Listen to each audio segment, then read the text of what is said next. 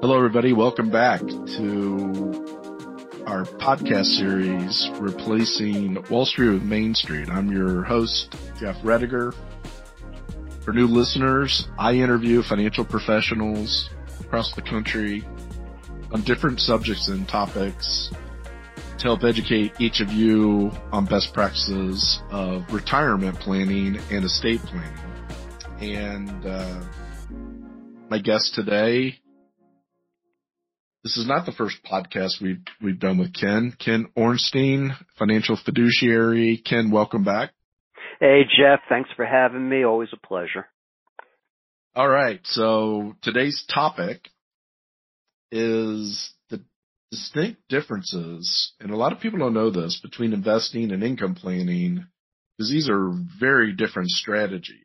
And we get a lot of questions on this as people get closer to retirement. They're still in this investment mode, but they also need to start thinking through making sure that their income outlasts them. And that's always a comment that I get, people kind of looking at me like, what does that mean? So let's talk about that. Could you clarify the difference first? Yes. Simply put, investing is what you do while you're still working. You're taking money out of your paycheck. You're actively putting it into your investment accounts. That's what you do to build wealth. Income planning is what you should be doing. Most people aren't aware of proper income planning strategies. That's what you should be doing once you stop working to protect your wealth and preserve your wealth. So why is that? Okay, so here's the thing. The reality of it is people are living longer than ever. It's no longer suitable for a lot of people to have their assets last 20, 22, 25 years. What happens if you exhaust your nest egg, let's say after 20 years, but you end up living another 5 to 10 years after that? Nobody wants to run out of money in retirement. It could be brutal.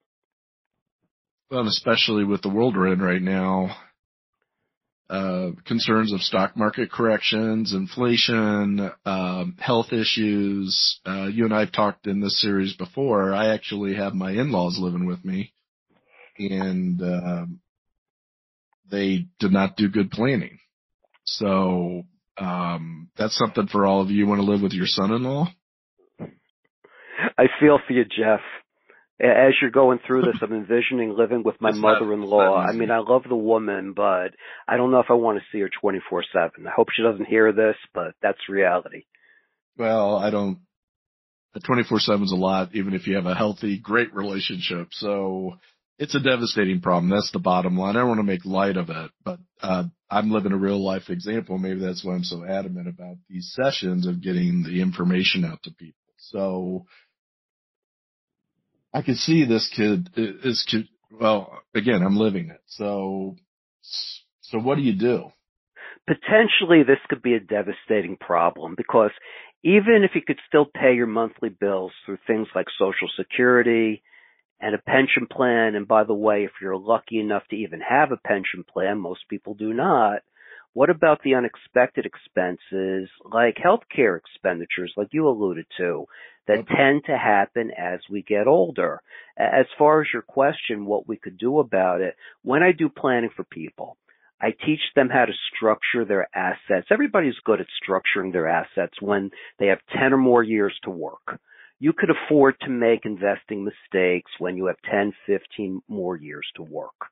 Okay? The mistakes even themselves out. What I teach people when they're about 3 years, 2 years, 1 year away from retirement is how to structure their assets, and depending on the risk tolerance of the individual.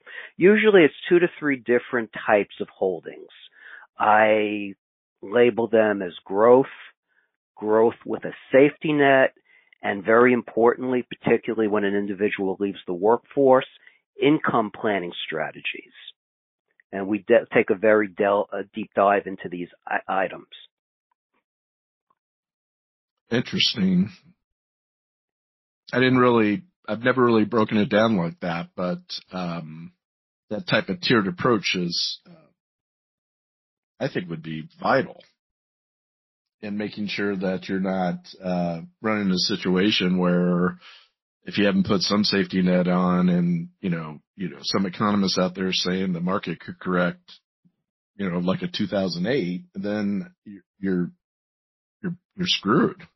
That's exactly right. The reality of it is the market corrects every several years to the tune of 20, 25% or more. And this becomes a lot more impactful when you're no longer actively making monthly contributions into your accounts, when you're no longer growing your money. What you've grown is what you're going to have. Now the objective should be, and again, most people don't realize this, the objective should be preserving your money and ultimately proper distribution of that money to last as long as you do as an individual. Okay, so listeners out there, if they'd like to know more about structuring assets, depending on where they're at in their careers, their livelihood, what's the next step? I would invite all listeners to give me a call. We'll do a telephone consultation. It's complimentary in nature. My toll-free number, can I give out the toll-free number, Jeff? Absolutely, you can. Okay. People could reach me at 1-888-315-3608. Again, 1-888-315-3608. If I'm on another call, don't be shy. Leave a detailed message. I'll be sure to get back to you within 24 hours.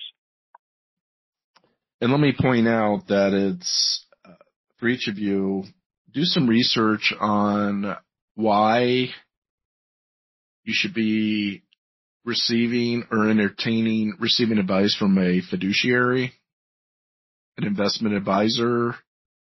A lot of times, so-called financial advisors get lumped in together, and there's a very distinct difference.